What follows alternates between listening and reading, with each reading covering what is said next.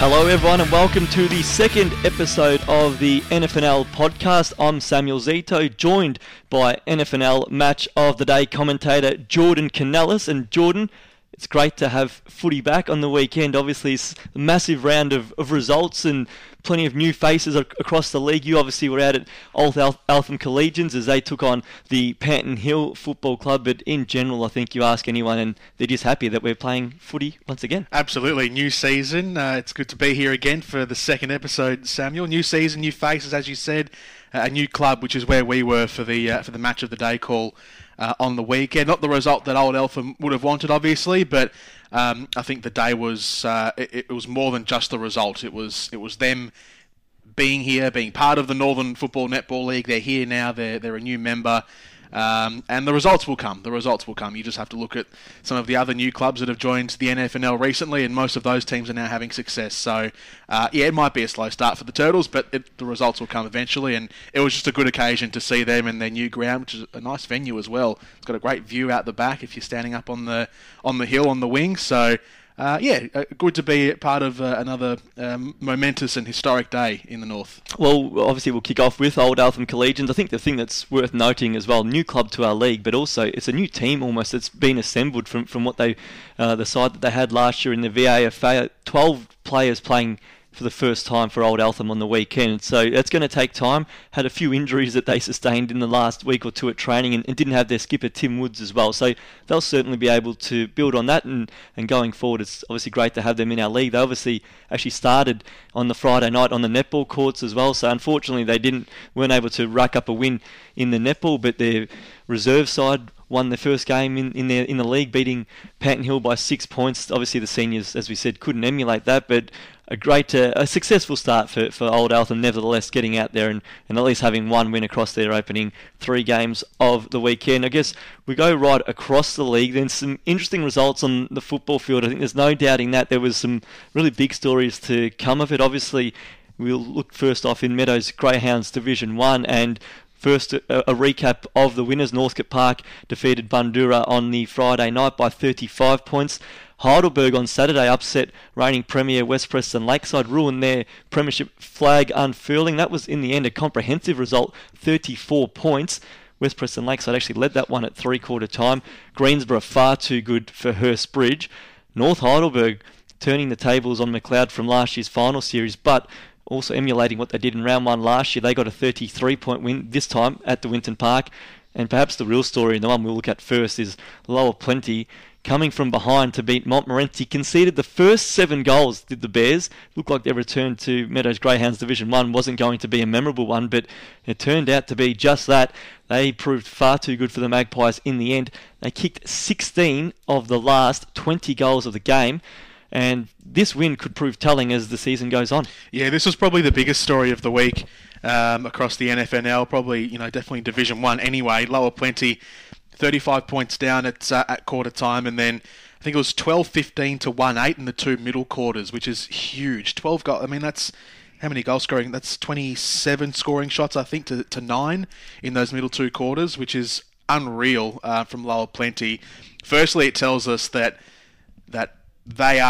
I think they're ready for Division 1. I think that they've come up. I mean, it's only the first round, so you never know. And look, Montmorency finished in the bottom half of last season's ladder, but just by that alone, they sort of have the belief in themselves that they can perform in Division 1. And, the grand final, as freakish as that day was, it still proves that, even the topsy-turvy nature of that game, Lower Plenty still deserve to be here with the players they've got. It was the experienced players that led the way. Darcy Barden, Paddy Flynn and Ben Patterson scored 4 goals. He was the match winner on grand final day last year.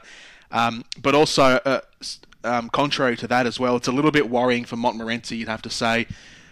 Gary Ramsey, the new coach, they brought in a few new players, probably not as many as what we might have thought. More about the youngsters, I think, bringing them through for Montmorency. And that's been the case with them, even under their last few coaches, is bringing in the next generation from the 19s.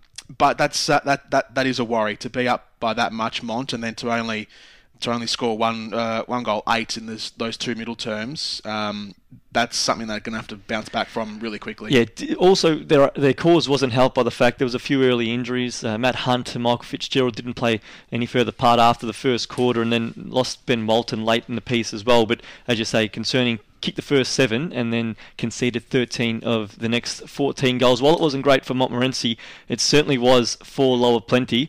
We caught up with the coach of the Lower Plenty Bears, Ben Turner. Here's what he had to say about Saturday's big win over the Montmorency Footy Club. Ben, welcome back to Meadows Greyhounds Division 1, and for your side, what a remarkable way to jump back into things with a come-from-behind win over your closest rival. Yeah, thanks, Samuel. It's just an amazing game of footy to be involved with. It feels like the last 2 games the footy club's been involved with have been pretty memorable ones, I think. So, nice little intro back into Division 1, that's for sure. We know it's always a challenge for any side coming up to make the grade so quickly when they move into the top flight. But for you guys to get that win first up, how important is that as you set yourself on what's hopefully a great campaign in 2019? Yeah, I think it's pretty important, mate. We're still not sure where we stand, and we won't probably know that for a few weeks. But, being able to register a win first up, I think just gives the group a bit of a sense of belief, I suppose, and confidence that, if they're playing at their best, then, they can certainly match it with some very good sides in Division 1. So, the first challenge we've had, I suppose, we've been able to tick that box, and we look forward to each week that presents, because there's no easy games in First Division. So it's a good start nonetheless. First quarter, you go into, I guess, quarter time, and you're staring down the barrel, aren't you? 35 points down. What's the message when the group comes in? Obviously 7 goals to 1, and things aren't looking too great. Yeah, no, that was a very sharp, steep learning curve for many.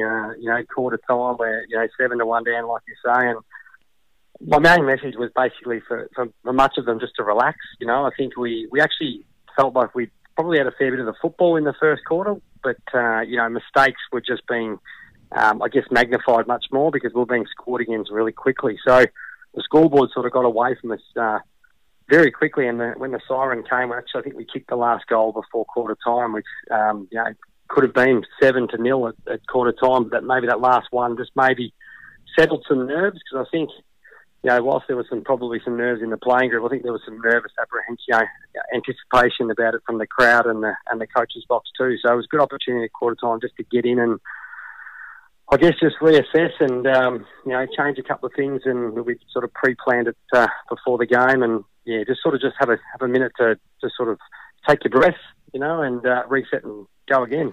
I mean, could you anticipate what's to come? I think in the next 2 quarters, it's 12 goals to 1. I mean, even in that third term, you could have been probably further ahead, 8 behind. You registered as well. I mean, even in your wildest dreams, can you anticipate that when you've gone from conceding the first 7, that you're going to respond and go into the final change nearly 6 goals in front? Yeah, no, probably not. No, that's an honest answer. I didn't think that was going to be the case, but I guess it's just the momentum that we created. We were managed to just continue to get the footy inside 50 and put Montmorency under pressure, and playing on our ground. It can be a really easy ground to score quickly on, as we've seen in the past, and we saw it firsthand in the first quarter. So we probably felt if you get a few and get a bit of a run on and get some momentum, and probably chip away at the margin. That was probably our first thought at quarter time, and then I guess to turn the second quarter in front. I was a bit surprised. The third quarter in front. I was a bit surprised, but nonetheless, we just just built on that momentum that we had in the second quarter and utilised it to our advantage. Moving forward.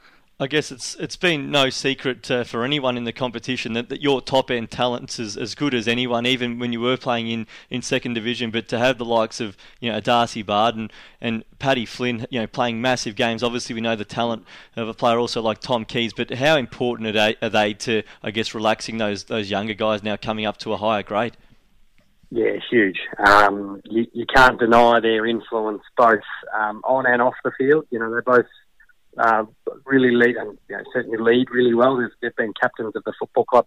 Paddy's the current captain, and Darcy was the previous captain, and their leadership's really important to this young group. And they set the scene, they set the tone, and the players just follow. And they don't play too many bad games. And on the weekend, both of them were huge, played huge games. And as I said, the rest of the boys just sort of jump on board and follow, and really enjoy watching. I know the crowd really enjoys watching them play each week.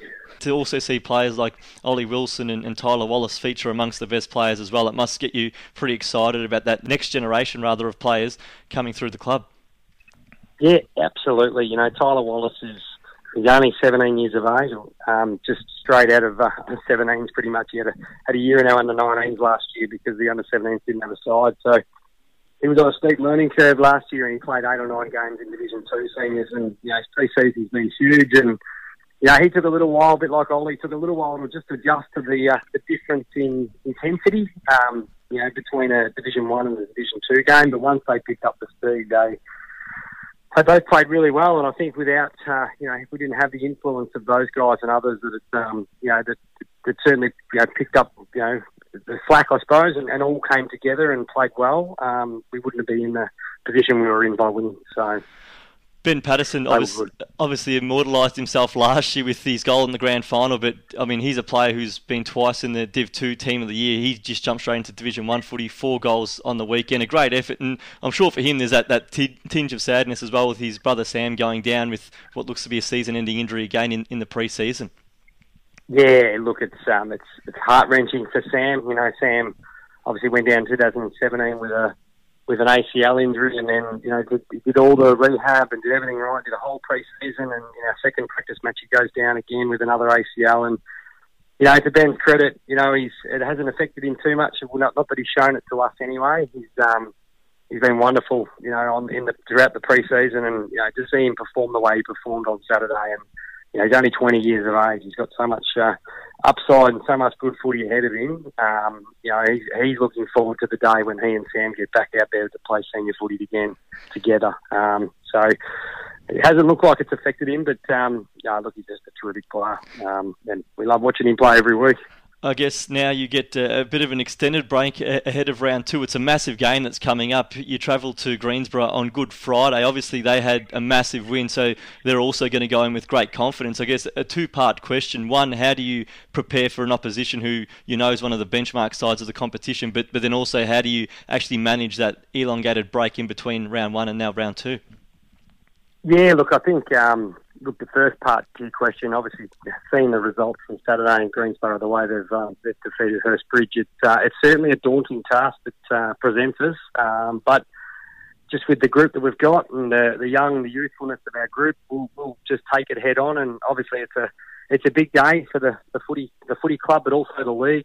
Playing on Good Friday, being the standalone fixture for the weekend, which obviously creates a fair bit of attention. So it's a big move for us to be on that big stage, but it's one that we'll certainly embrace.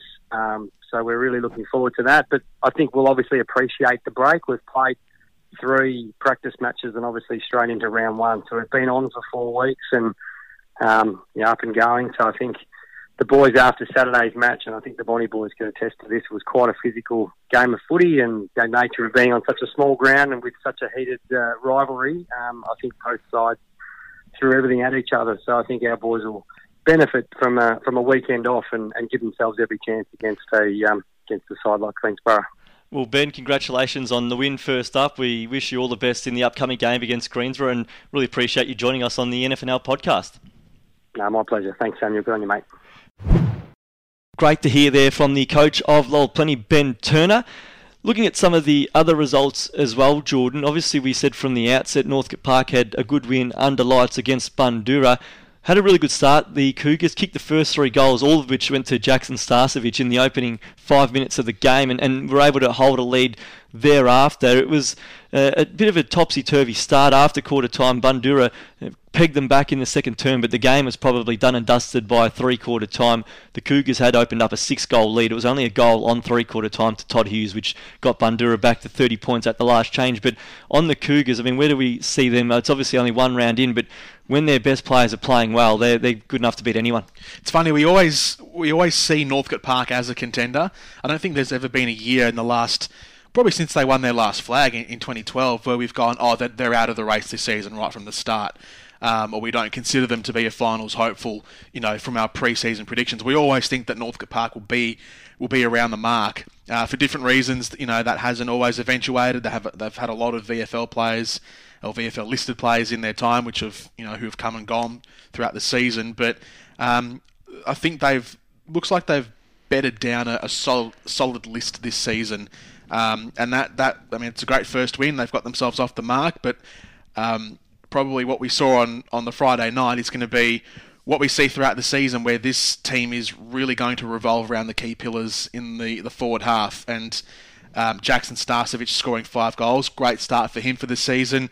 When they get Ash Close at different parts of the season, they're going to be an unstoppable force. Probably make for the best forward pairing, really, in the competition. In terms of tall forwards, I don't think there's a comparison, certainly not in our league. We've probably gone into a situation where small forwards have been in vogue in recent years. You look at leading goal scorers, Moorcroft, Sard and whatnot, but these two are the two twin towers in that forward half, and it really comes down to the midfield battle. Northcote's midfield won the first 5 minutes of that game, kept winning the ball out of the centre clearance, getting it forward. And if you're an Eamon Gilbert standing at full back, what do you do when the ball's right out in front of the eye line of Jackson Starcevich? When he gets full extension, you just can't get around him. So that was a big result. Also, night footy starting to become in vogue, isn't it? A few more sides or clubs are getting lights renovated or restored or upgraded, probably is the correct word. And we saw a fair bit of Friday night footy across the grounds. Northcote Park's done it for the last couple of years in their season opener, but it was also good to see night football at RJ Brockwell Oval, where Banyul's under-19s defeated Greensborough. Eltham Central hosted the first women's game of the season as well, where Eltham got a win over St Mary's. So it is good to see games being played under lights. We're seeing a few twilight games coming up even this weekend as well. So adds another element. There was perfect conditions on Friday night, and I think that's something going forward we'll see more of, which is exciting because it allows fans to get to more games across the weekend when you're not all playing at the one time at Saturday at 10 past 2, albeit can become a nightmare for us radio team when our allotted time slot is obviously that 1 till 5 on Saturday afternoon. There are a few games we might not be able to call over the airwaves with the games getting pushed to later starting times. Yeah, no, I like the Friday nights. I like the alternative times. As you said, we can only really call the 2:10 game given our sort of radio restrictions, which is fine because 2:10 is the traditional footy first bounce time.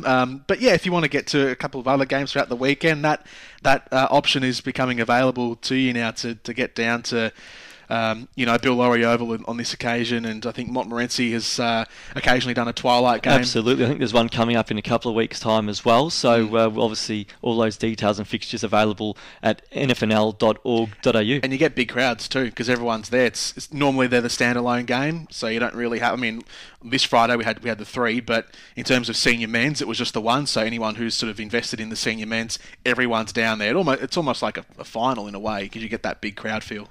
In terms of the other winners, Heidelberg, for mine, was somewhat of an upset win, just purely for the fact they're playing the reigning premier. That was an earlier start at 1:40. Heidelberg led at quarter time and also at half time.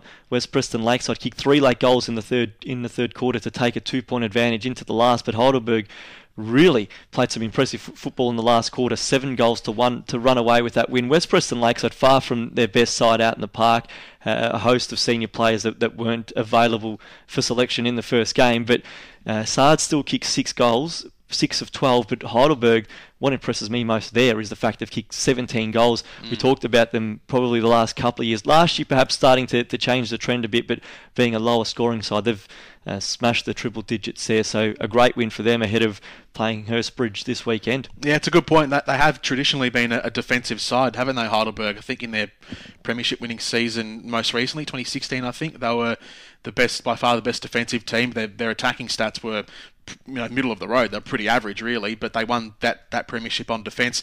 This time around, it's changed. So they had Wright, who kicked 3 goals, Grimley, who kicked 3 goals, and a couple of the new players got involved too, which is good. So perhaps unlike a few of the other sides, like Bundoora, who had a big list turnover, McLeod as well, who have had significant changes, maybe not to the same volume of Bundoora, but Heidelberg have had a lot of additions, but luckily for them, or maybe not luck, they probably worked on it, I'm sure, during pre-season, but it clicked for them in round 1, which is really important. And new faces really having a big influence. Jack Blair was named as the Tigers' best. Wright was in the best players as well. Also saw Tim Noakes kick a goal. Anthony Bonadio got 2 as well. So their new faces having an impact first up. Perhaps in a way we may have buried the lead here, because we'll now look at North Heidelberg's win against McLeod, led from go to woe. Massive win for the Bulldogs, because we said in the pre-season that we weren't exactly sure exactly where they sit, purely for the fact that they'd obviously lost what we thought were a few players to VFL commitments, but both Jesse Tardio and Jai Baddeley-Kelly both played for the Bulldogs at the weekend. You look at some of their inclusions going into the year as well, and Shane Biggs amongst the goal kickers. Person Clark's one to keep an eye on, a player rather with a cricket background as well, came in with Shane Biggs, but Morgan Person Clark, that's one to keep an eye on throughout the course of the year as well. But a fantastic start for them, starting the year in identical fashion to 2018 as well. Of course, that one where they beat McLeod at Shelley Street, this time doing it away from home. So that's a big result for North Heidelberg, a statement of some intent in Brent Harvey's first game as coach. And for McLeod, well, some work to do there. Obviously, a lot of new faces in that side. They'll take some time to gel, but as impressive as the win was for North Heidelberg, just a bit of concern there for McLeod. Yeah, North Heidelberg, they stretched that game out as well. So 14 points at quarter time, 12 at half time, and then 20 and then 33 the final 2 quarters. So they led all day, and then they pulled it out towards the end. And it's great that they've got some of those names who are VFL listed. Tardio, Baddeley-Kelly, as you said, Liam Hunt, another one of those. But as long as if they can keep them in that team as long as they can, it's going to be hard with VFL, but they're always a chance to win any game in this season. But also the new names as well, or maybe not just the new names, but old names who might be stepping up. So Billy Hogan is the one that I'm alluding to here.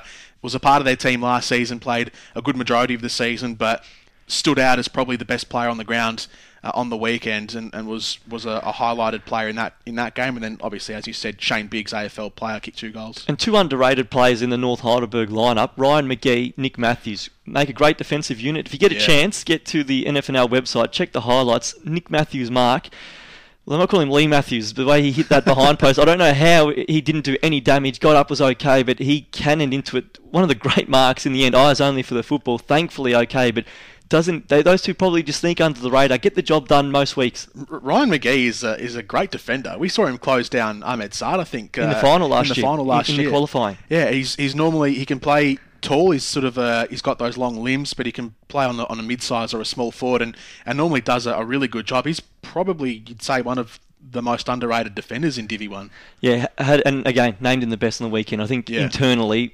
very highly regarded. They know. And the final game in Meadows Greyhounds Division 1, unfortunately, was very one-sided. Greensborough far too good for Hurstbridge in a 113-point result. We talked about Heidelberg, and in the past, what we thought was somewhat of a scoring deficiency, just preferred games that are obviously not shootouts. Well, Greensborough's that's probably been their one weakness for a number of years, is finding a forward to kick bags of goals. Well, they might have had a makeshift forward on the weekend. Ben Fennell against his former side, he kicked 6. Tynan Smith added 4, and Andrew Stellis 3. They've kicked 23 goals for the game. They had 5 goals in no time. First time I checked the live scores, there was only a couple of minutes after the game started. They were already up 5-0. So as good as the win was for them, a concern for Hurstbridge. For the Bridges, they only managed the 5 goals, and that game was really over by probably the first quarter, wasn't it? So plenty of work to do for Hurstbridge, but Greensborough was one of the pre-season stories with the players they brought into the side. And when you look at the fact that Ben Fennell's kicked 6, Tom Ballas had a massive impact, and Charlie Molyneux is almost a recruit himself, given he missed so much football in his first year for the Borough. That's a real statement from Greensborough. Yeah, and he was amongst the best as well, Charlie Molyneux, which last season he was their headline signing, and as you said, he didn't play much football. Played, I think, a lot of Sandful football in South Australia. In the past, yeah, I played on. He's on the Adelaide list. He won some Compass and Ferris within one of the South Australian leagues as well. Yeah, but you're right as well. I think we on the call on Plenty Valley FM, we saw the Nick Sacco was doing the around the grounds, and I think 5 or 10 minutes into that first quarter, they're already 5-0 up. So, might say a little bit about Hurstbridge as well. Hopefully, they can pick themselves up throughout the rest of the season. But Greensborough now, that big percentage boost from round one, they sit on top of the table, and given my pre-season predictions on last week's episode, I think they're going to be there and thereabouts this season in that top 2, top 3. So a great start for them. And Ben Fennell leads the Division 1 goal kicking tally as well. Yeah, well, there was talk he might have played for Essendon at the weekend. He's certainly been named as part of that Essendon squad, and I'm sure a few of the Hurstbridge faithful would have been hoping that his name was read out by Essendon in the selection, in team selection on the Thursday night. Wasn't to be, and against one of his former sides, really having a big impact in his first game. Pushing into A+ Labour Solutions Division 2, the winners were Whittlesea comfortably away to Epping. Thomastown, no match at all for Eltham. Eltham started with the first 4 goals and went on for a comfortable win at Main Street Recreation Reserve. Diamond Creek beat the Fitzroy Stars in a highly competitive game at Sir Douglas Nicholls Oval. And Watsonia got an important win to start the season against St Mary's. That's a great win for Watsonia, given the fact that it took them until round 18 last year to record the only win. They're on the board early, and it had equal significance as well because it was their former skipper, Matt Crompton's final game. His work commitments won't allow him to play any further in 2019. They knew that going into the game. So as important as it was to bank the 4 points, to just build some confidence, equally important to get a win for a player who's been a legend within the Watsonia Football Club. Yeah, a great champion of the Saints. I think every time we've seen Watsonia play in the last 3, 4, 5 years, he's always been amongst our best. I think we've always given him a vote or two in the Player of the Day votes at the end of the game. And yeah, unfortunate that work gets in the way, but that's reality of local footy. And Matt Crompton has obviously made an important life decision there, which he has to make for his own sake, obviously. But yeah, a shame from Watsonia's point of view that they'll lose a great champion of their club. But as you said, good win to start the season against a team in St Mary's who are being promoted, but coming into this season full of confidence after their premiership in Divi 3. So Watsonia, they broke away late. They were 2 goals in front at 3/4 time. Final term piled on 5-1. As we said, it was Matthew Crompton's final game. The leadership reins have now been handed over to Adrian Alfonsi and Ben Sutherland, who have been named co-captains for 2019. We actually caught up with the retiring Matt Crompton just to hear what he had to say about his final game and about the career that spanned back at McLeod Footy Club, where he won a premiership in 2009, and then during his time with Watsonia. Here's the retiring captain of the Watsonia Football Club, Matthew Crompton. Matt, thank you for joining us. Obviously, a bittersweet day on Saturday. Obviously, great for your side to get a win, but you've hung up the boots now. Can you just take us through your decision to retire from football in the Northern Football Netball League? Yeah, thanks, Sam. Look, it wasn't a quick decision, that's for sure. But just at this point of my life, family and work sort of had to take precedence, and so yeah, just I got a new job, and with the way that the roster works, I can't commit to a full season every game every week. So yeah, just I didn't want to put that strain and that sort of pressure on the coach to keep my spot available, and it's not fair to my teammates either. So just thought I'd hang them up, help out where I can in a coaching role or an assistant role or anything that I can do to help them throughout the rest of the year. But yeah, won't be fine. I guess looking back on your time, and you obviously started out at McLeod. If we can go all the way back to where it all began, and part of the 2009 Premiership side. Can you just take us back to how it all began as playing senior football in our league? Yeah, so got the opportunity to play in the 2008 senior side, which lost to Thomastown, and then went around again. I started off as a tagger. My aerobic capacity allowed me to do that. I was able to run pretty much all day. We had our ball winners and our go-to midfield. So yeah, I had with the task of just locking down and shutting down the most dangerous. They got me through a few years at McLeod up until 2011. Made the move to Wiltonia with some mates, and just hit the ground running. Was able to be more of a leader, teach some of the younger kids coming up as well, and from there it's history. Was given captaincy the next year, 2013, and yeah, bloomed through there. Grand final 2016, and here we are.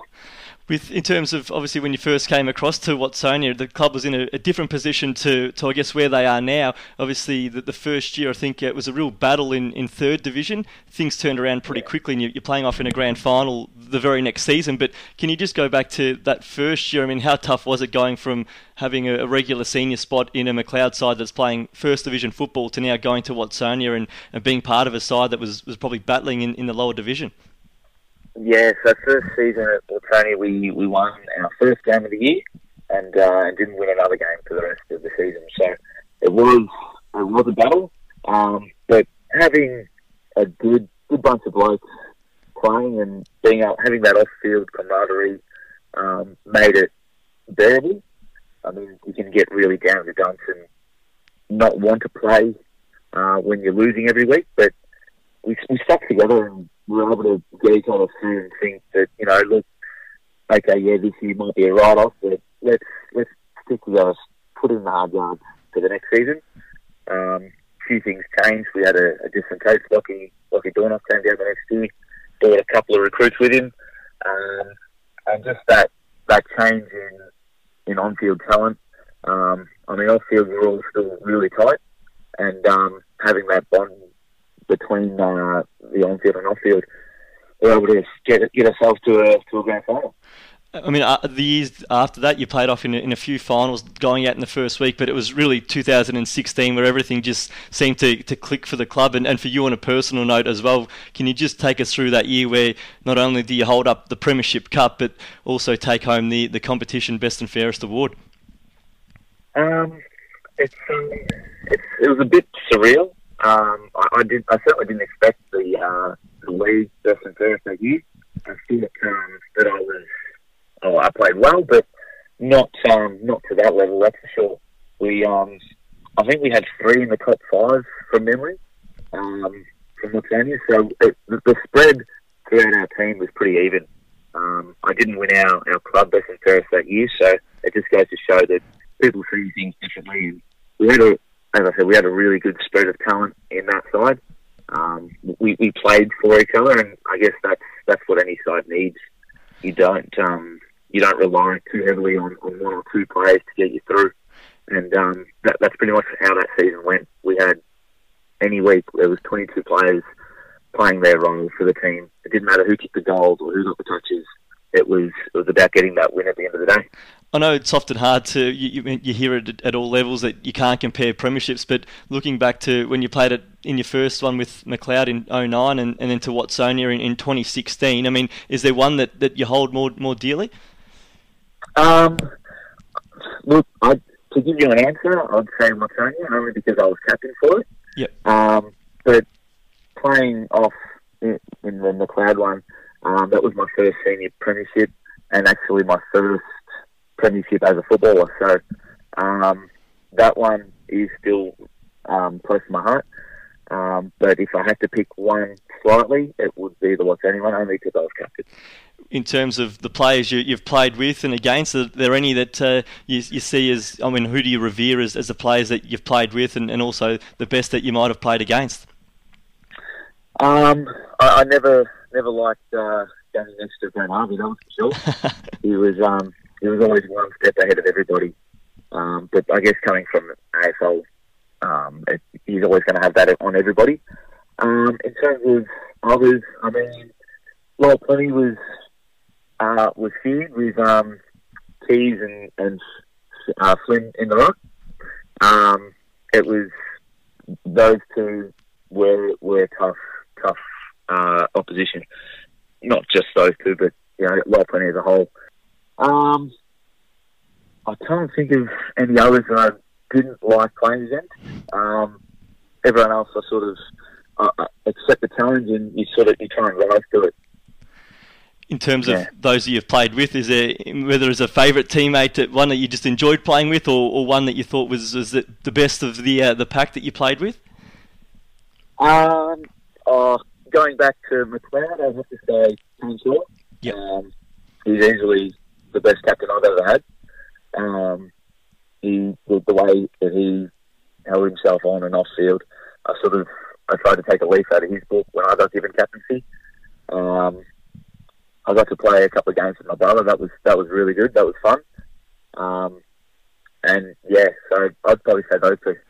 And just finally, obviously, it's a new chapter for Watsonia. George Latouf's come in as coach. Obviously, last year, just that one win which came in the final round of the season. But there just seems to be a new optimism around the club as they move forward in 2019. Obviously, on the field, you won't be a part of it after the weekend. But what do you think's in store for the Saints going through this 2019 season? Look, around the club, we are optimistic. Everyone sort of picked us for last this year, and going off the history, rightly so. But it just means that there's no outside added pressure on us. We control our own future. So, look, we're optimistic about the processes that we have in place and the players that we have. And we'll just take it game by game and see how we go. Well, Matt, we appreciate your time tonight. Congratulations on everything you've achieved on the field. It's been great watching you play, and all the best for whatever is coming up in the next chapter as well. Thanks very much, Sam. Appreciate it. Great to hear from Matthew Crompton there. Very open and honest there, and he will be missed by those at the Watsonia Football Club. Yeah, absolutely. As I said, great champion.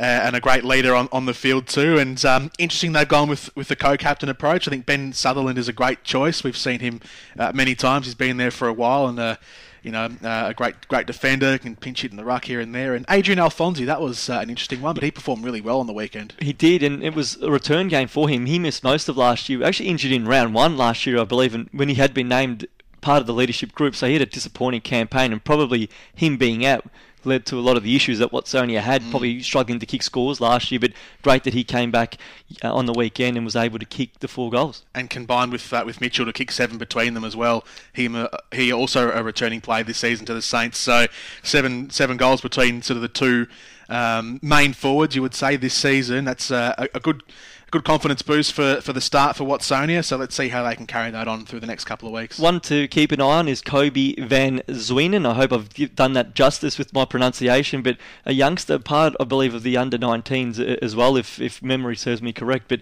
he kicked a couple of goals and looked really good. One of them was one on the burst, broke a couple of tackles as well, so they might have found one there as well, the Saints. Elsewhere around the A+ Labour Solutions Division 2 competition, Jordan, some interesting results. I think Thomastown would be disappointed not to get closer to Eltham. Final score there, 56-103. We know Eltham didn't have the Curry boys in that side as well, but 25-point lead at quarter time. And the Panthers, even though Thomastown was able to close the gap in the second term, probably a game that the Panthers always had control of. Yeah, I don't want to start this Division 2 review on a down note, but I think Thomastown probably were one of the main talking points from the weekends. We're all predicting them to do well this season. They've made finals last season.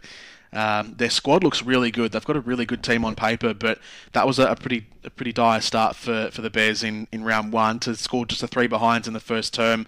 You do that against an Eltham side, and Eltham, they've got some elite players in their team, some former AFL players in their side as well. So, you let them get a run on early on in the first quarter, and they're going to take that and carry with it all game long. So that would have put the Bears on the back foot to start with, and it certainly did, obviously, on the scoreboard, and they never really got back into it. And then to end the game 7-14, they had the scoring shots when you look at those numbers, but unable to convert, and they lost the game by 40-odd points. Nick Rebelt is one of the new players at Eltham, one of the youngsters coming through. I think he's just come out of under-17 football. He was named amongst the best, and Michael Steele with 5 goals for the Panthers. Fitzroy Stars, they hosted Diamond Creek, trailed by 15 points at quarter time, 15 points at half time, 15 points at three-quarter time, and then went down by 14 points. Big for Diamond Creek. They started last year as a side we thought had premiership ambitions. They'd lost the grand final in 2017, had a big loss to Eltham on Good Friday, and just their season never got going last year. So I think for their psyche, massive win. For the Stars, they'd be disappointed to lose at home first up, but it shows that how far they've come, because last year they only had the 2 wins, a lot of heavy defeats.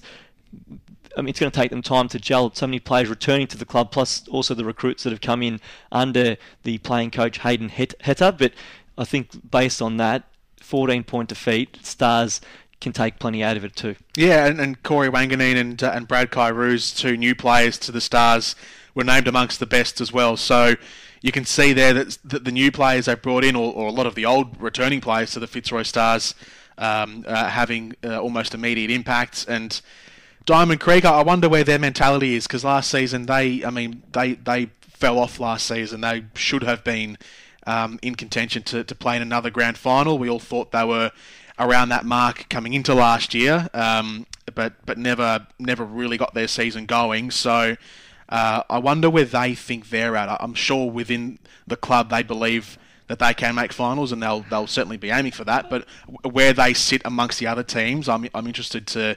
I'd love to know that sort of inner mentality. Yeah, I think they're definitely a finals contender. We said last week when we did the predictions, and probably the hardest thing across all 3 senior men's competitions was trying to pick a top 4 for this second division competition. Yeah. Because for mine, I think there's 6 sides who genuinely think they're at the very least finals contenders, if not premiership contenders. 2 of those are going to miss out. So games like the weekend, so crucial. And for the Creek, their best players stood up. You look at amongst the best. Hugh Kavanagh had a great game. Interestingly, not named amongst the best on the website, but features in both coaches' votes. They also had a really good contribution out of Jacob Booth. Nathan Searle has stepped up, kicked 5 goals, which is, I'm sure, a PB for him at senior level. And they also got a good contribution out of 2 of their new players, James Marchbank and also Tom Bennett. Josh Marchbank didn't play at the weekend, so he's one to come in potentially this weekend when they take on Whittlesea. But one of the negatives for them out of the win was Tom Bennett, one of their new recruits, finished with a broken arm, so he'll probably miss a couple of weeks on the sidelines as well. We do have that Easter weekend coming up, so you gain a week there, but that's probably the one negative to come out of it for Diamond Creek. And the final game was blew out late against between Whittlesea and Epping. The Eagles marking their return to A+ Labour Solutions Division 2 with, I guess, a big win, winning by 91 points, but sending a statement as well. That final term, they really piled on the goals against Epping.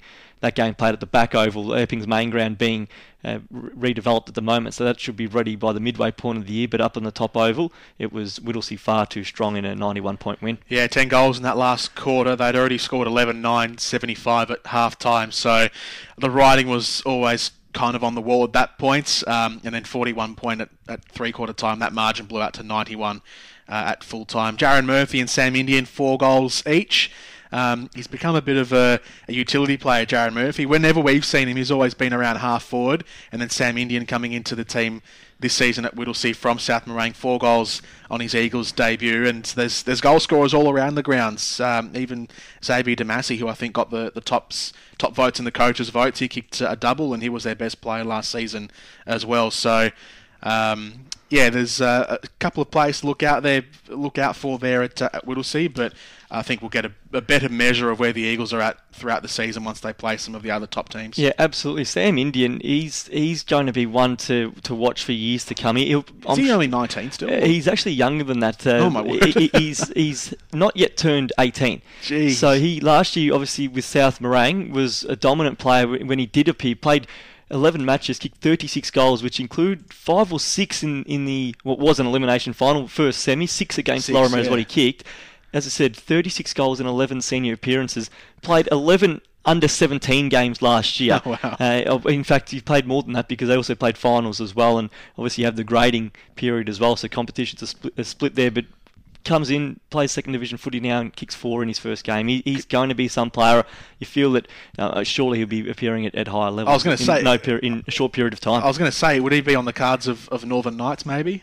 He'd think he'd have to be, wouldn't he? Yeah. And even I'm sure there's VFL VFL clubs as well that would be keeping tabs on him. 17 years old, already 40 goals in 12 appearances at senior level. So he's one that I'm sure the Whittlesea faithful, they're glad they've got him at the moment anyway. So that's a good start there. And the Eagles, based on that win on the weekend, they're in top spot on the ladder ahead of Eltham, Watsonia and Diamond Creek. Of course, Banyule had the bye in round one. They begin their campaign this Saturday. We push into Heidelberg Golf Club Division 3. It was Panton Hill getting a 70-point win over Old Eltham Collegians.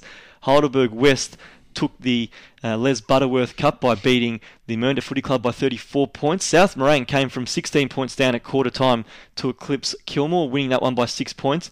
And Lorimer, well, they really blew this one open late against Reservoir, won that one by 89 points. Final term, though, the Power kicked 5-11 to Reservoir North. So the Mustangs, yes, I know it's a big defeat, but showing signs of improvement there. They were still within 8 goals at three-quarter time, considering they lost that same fixture by, I think it was 200 points in the final round of last year. It shows that they're starting to bridge that gap, which is great for them as well. It's the little gains along the way for them, I'm sure, as they just strive to be more competitive. But Lorimer, in the end, doing what they had to do. The key contributors, well, Josh Williamson, he kicked 8 goals and was unanimously voted by the coaches as the best player on the ground. He was joined in the best by Mitch Thompson and 2 new recruits in Kieran Sheehan and Jordan Wilkins. Interestingly, Justin Sherman returning to the fold, and Adam Dennis. We said last week that he had retired and they might see him. Well, he actually played in round 1, so I think probably senses something special could be on the cards for Lorimer this year. So Sherman and also Dennis, 2 very, very good veteran players to be playing with Lorimer this year. Yeah, that was a surprise to see Justin Sherman named in the team. I think there was some paperwork issues last year that sort of kept him out, and whatever the case was this year, but now he's in. Yeah, absolutely. And his last 2 years that he played, he was in the Meadows Greyhounds Division 1 team of the year. Yeah. So been playing for Whittlesea last year, came across to Lorimer, wanted to focus purely on coaching and not playing, getting the body right. Obviously feels that he's done that, and he'll be a massive acquisition for them. Some of the other results we talked about, Panton Hill from the outset didn't have Joel McClellan in the ruck. Brent Wrighton was also laid out, but did what they had to against Old Eltham Collegians. Yeah, look, it was pretty straightforward, that game. That was our match of the day on the radio broadcast, to see Old Eltham play their first ever game in the NFNL, but Panton Hill were too good. We noticed throughout the game the key forward pairing of Reece Boyden and Matt Byron till about half time, even three-quarter time. They hadn't really kicked too many goals between them. The goals had come from elsewhere. Cam Jordan, on his return to the Redbacks, he played really well in that small forward role. I think Matt Byron only had maybe a goal or 2 up until three-quarter time. Kicked another one in that last quarter. But Reece Boyden, I think all 4 of his goals came in the last quarter. He kicked 3, I think, in the third, and then another one. So in the second half. So in the second half, he came to life. He couldn't mark the ball to save himself in the first half, but found his rhythm after half-time, Reece Boyden, and then kicked 7 goals between them. So they're going to be it's going to be another year of key forward domination, I think, at the Redbacks, and now they've got those small forwards like Cam Jordan in the team, and Jonty Rushton had a good game. And then a returning player in Nathan Hendry was among the best, and he was fantastic. It was like he hasn't missed a beat. Hasn't played 1 game since 2016. Yeah, 1 game in 3 years. Obviously, he was best and fairest in the 2013 Premiership year. Missed the grand final. Sadly, was injured in the second semi-final, or was it it was the second semi that year. And he's come out and been dominant in the win on the weekend. The other 2 winners, it were Heidelberg West and South Morang. Now, we feel that if these sides are going to be competing for final spots this year, they're going to be doing that against the likes of Mernda and Kilmore, who they played respectively on the weekend. So big wins for both the Hawks and the Lions. Heidelberg West 15-18, so it's 33 scoring shots to 19, and still a comprehensive win. They've won by 34 points, but Kyle Hewitt, the big one there, he's finished with 7 goals. Yeah, that's a big result for the Hawks, and to score have that total by the end of the match, 15-18, 108, second highest score for the weekend in Div 3, behind only Lorimer, who were playing Reservoir, and then Kyle Hewitt to score those 7 goals. He didn't play for most of last season. Yeah, just a handful of games, wasn't it? Yeah, I think he's sort of been looking to transfer here and there, and then had an injury, I think, when he came back. Yeah, he went to North Heidelberg and did his knee in his first practice game. That's so right, returned to the Hawks, played some reserves footy. He actually played in the reserves grand final last year. That's right. Back fit and firing, and if he can stand up at full forward this year, we know they've already got that aerial dominance with Jared Coulson in the ruck. If they can get quick movement into a player like Ewart, I mean, his hands are as good as anyone in the entire competition, and we know he's generally a pretty accurate kick as well. I reckon you can take a photo of the ladder now, and it'll be very similar to how it's going to be at the end of the year. I'll hold you to that. You've got Panton Hill on top. This was pretty similar to how he predicted it last week in our pre-season predictions. Panton Hill on top at the moment, Lorimer second, Heidelberg West third, South Morang fourth, and then Kilmore and Mernda just outside the top four, with Reservoir, Old Eltham and Layla bringing up the rear. The bottom three might change around a bit. I expect Layla to get a couple of wins. They had the bye obviously in the first round, but I think that's pretty similar to how I think it's going to be like that for most of you. I don't want to call the season off after round one and everyone forgets about it, but I think that's going to be how it looks come round 18, 19. South Morang last year started the year with a loss at Kilmore by 5 points. This year reversed that. We're able to get a 6-point win. Alex Kalidis, the really important player in the forward line. He kicked 4 goals, including a gem from the boundary where he rolled one through early in the last quarter to, I think, actually give the Lions a lead as well.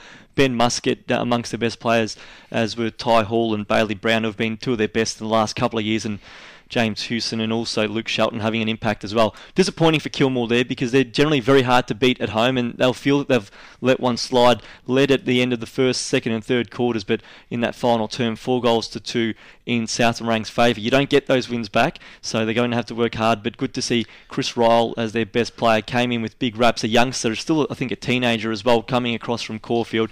He was named best, and Shane Skidmore also kicked 4 goals. Steve McIntyre having an impact in his first game back with the Blues. We've also had the start of the women's competition as well over the weekend. Just the 2 games that were played. Eltham were 6-6-42 defeating St Mary's 1-6-12. That was under lights at Eltham Central Park on Friday night. On Saturday, Diamond Creek Women's, they had a runaway win against West Preston Lakeside at J.E. Moore Park. The Roosters unfurled their 2018 Div 2 Premiership flag, but it was Diamond Creek who ruined the parade. They kicked 5-1 after half-time to win that one there.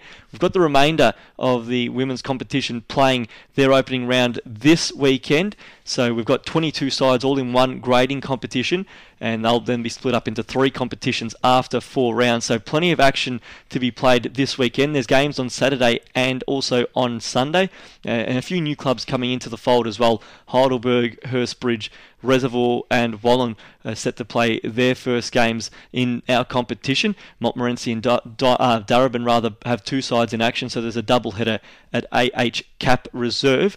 And Bendigo Thunder, they take on VU Western Spurs' first side. That's at Waroona Oval. That's an interesting one because Bendigo Thunder have been the dominant side in the top flight of our women's competition over the first 2 years, winning both premierships. VU Western Spurs, they'll have 3 sides in action this year. Their top side's been really close to, they're playing in prelims in the past years. One of the sides to push Bendigo, so that's a big one first up. Before the season started, we caught up with the new captain of the Bendigo Thunder, Airlie Bailey McClanahan, and she gave us an update from within the Thunder ahead of the 2019 season. Now joined by the new captain of the Bendigo Thunder, Airlie Bailey McClanahan. Airlie, congratulations on your new appointment. The club's won, obviously, both premierships in the Northern Football Netball League. How's things, I guess, looking ahead of the 2019 season? Yeah, so we've got a lot of new players. I guess we don't really know what's going to happen. So we're looking forward to a change, new people around the club, and I guess there's a lot of excitement about, we've got new talent. We've lost a lot of old talent, but we've got to think about what's ahead, and we've got a lot of new players coming, so it's exciting. For yourself, obviously, new captain, how are you finding the role over the summer? You've mentioned, obviously, there's a high list turnover, but how are you adapting to that role with, I guess, some new players around you? Yeah, look, I'm not going to lie, it's been challenging. I think this year it's more focusing on team dynamic and things like that rather than football skills. I mean, we are focusing on that, but we're building team morale and I guess, getting that communication going. So it's going to be different and it's challenging, but different's good. So, yeah. Obviously, last year you went through a new coach with Lewis coming on board. How have you found working under him? Obviously, been there for more than 12 months now, and last year the side responded obviously perfectly, winning a premiership. But how are you finding working, I guess, maybe even more closely with him now that you are the captain? Yeah, look, I was there when Cherie was coaching. I love Cherie, and I think Louis coming in was a big change, having a male head coach. I think a lot of girls respond differently to males, so that was really interesting to see. But I think he's fitted into the club really well, and I think he's taken on that leadership role like as everyone expected. So it's been really good having, I guess, different blood around the club. So. The club as a whole, obviously 2 premierships in the Northern Football Netball League. How are you finding being a part of our competition? Obviously there's some travel involved in it, but I'd imagine with 2 premierships to your name, you've probably enjoyed the 2 years you spent here so far. Yeah, look, I've loved it. It's been hard work. I guess you spend a lot of hours on the road, training at home during the week, but I think that adds to it as well. It's not just football. You get to go away for the weekend with your team, and there's a lot more bonding that goes on the bus trips, and so I think we get more than just football out of it, which I think that's why we've succeeded, because it hasn't just been, parents or yourself driving to a game. It's been you go as a team, so I think it's been great. And one last one, what is it that makes Bendigo such a powerhouse? I guess you really dominated that first year. From memory, I think maybe only lost 1 game or went through undefeated. And last year, obviously, had to overcome Keilor in that grand final. So dominant. Obviously, some of that talent's played at AFL level with Ballarat as well. But what is it about Bendigo that makes their women's team just such a powerhouse? Honestly, I think we have a lot of variety. We have, people coming from little country towns to us, and they come to Bendigo because they want to play. They're not just there because it's football, and they want to play at a high level. So I think that's why they come to us, and I think honestly that's why we've done well, because our players want to be at the best level they can, and we're competitive. We're from the country. We're tough. Well, we look forward to seeing you in action again this year. Congratulations once again on being named captain, and all the best for the season ahead. A great insight there from Ailey Bailey McClanahan, the new captain of the Bendigo Thunder. As we said prior to the interview, the culmination of round 1 in the women's competition takes place this weekend. 10 games in action around the grounds. Do head to the NFNL website for all the fixtures and times of those matches. Jordan Canellis, before we wrap up, we look briefly ahead to this weekend's games in the men's football competition. What do you see as the biggest games, and which sides potentially have the most on the line as we go into the Easter weekend? There's a couple in each division that are really sort of tasty to look at, I think. Division 1, West Preston Lakeside Northcote Park, I think is going to be a big game. Just for the Roosters to get off the mark this season. Reigning premiers, you don't want to be labelled too early into the season of having a premiership hangover, so they'll want to get off the mark as quick as possible.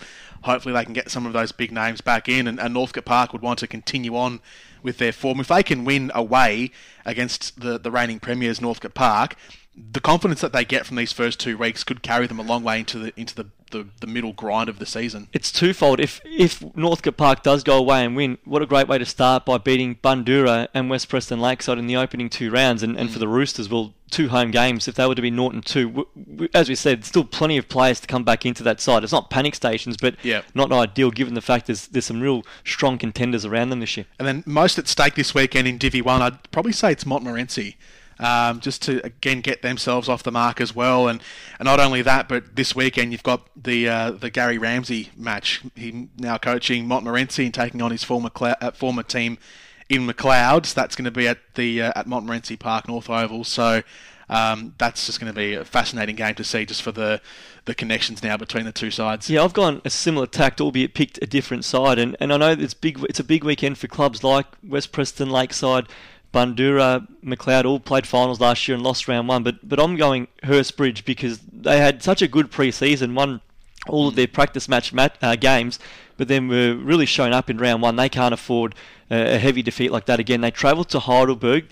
The Tigers, they look fantastic in round 1, but Hurstbridge actually did win away to Heidelberg last year, and that was probably the win that saved them from relegation, because they obviously won those other games against Whittlesea. But that's a big one for them. I think they need to respond in some fashion.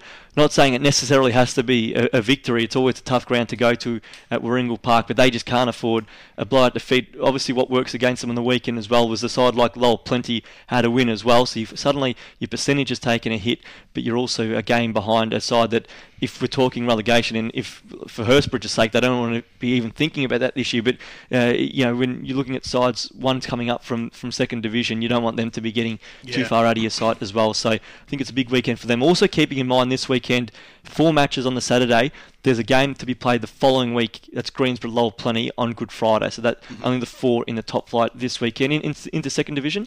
Division 2, I'm liking the looks of Banyule v Eltham. Huge. Yeah, that's a massive game. The two sides who are left in the wake of Lowell Plenty come season's end last season.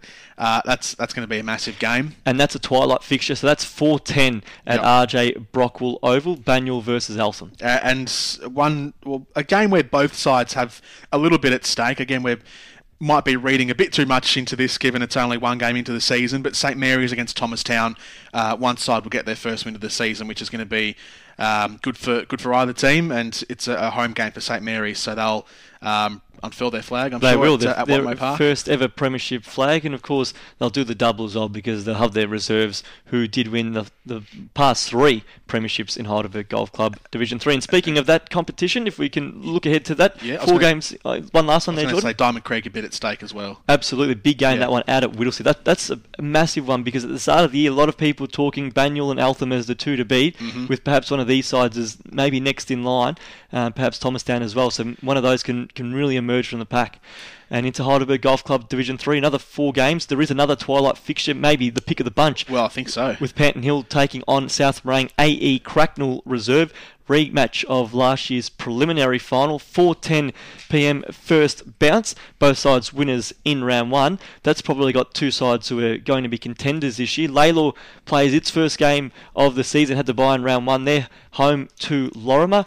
Heidelberg West travels to Chris Park to play Reservoir, and Mernda at home to Kilmore. That's one to keep an eye on. Yeah, that's the one that I've bookmarked. It's Mernda v Kilmore. Both sides those are probably the 2 sides who might just be on the fringe of the top 4. So these are the games that they've got to win. Similar to what we were saying earlier about Kilmore, on the weekend losing to South Morang after leading at quarter time. Those are the games that Kilmore have to win, and they didn't. This weekend they've got another chance. These are the sorts of games that both sides, really, not just Kilmore, but these are the games that either side have to win, because they've just got to notch up wins throughout the season. There are going to be lots of wins for Panton Hill. There's going to be lots of wins for Lorimer, for the likes of Kilmore, Mernda, Heidelberg West as well. You just got to keep on notching them. And we know, as you say, it's only 1 round of footy being played. After this week, it's still only 2 rounds into a long season. But we love to analyse, don't we? But Norton 2, it starts to just worry some, doesn't it? And then if that then becomes Norton 3, you're really starting to get backs to the wall, and you don't want that when you're trying to chase a finals place. But one of those sides, Mernda or Kilmore, will find themselves at Norton 2 after this weekend. Jordan, thank you for joining me in this episode of the NFNL podcast. My pleasure. To all those listening, we hope you enjoyed it. Of course, you will get this broadcast right throughout the 2019 NFNL football and netball season. Of course, it is a big weekend again in the netball on Friday night. 5 venues in action as well. Grading took place at the weekend. It will continue this Friday and for the 2 rounds that follow after this. To everyone listening, we thank you for your company. We look forward to speaking to you again soon. Do enjoy your weekend of NFNL action.